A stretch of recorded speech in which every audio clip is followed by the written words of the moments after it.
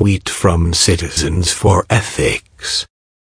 Your daily reminder that Trump is the first president elected since Nixon to refuse to release his tax returns, and any payments from Russia remain secret.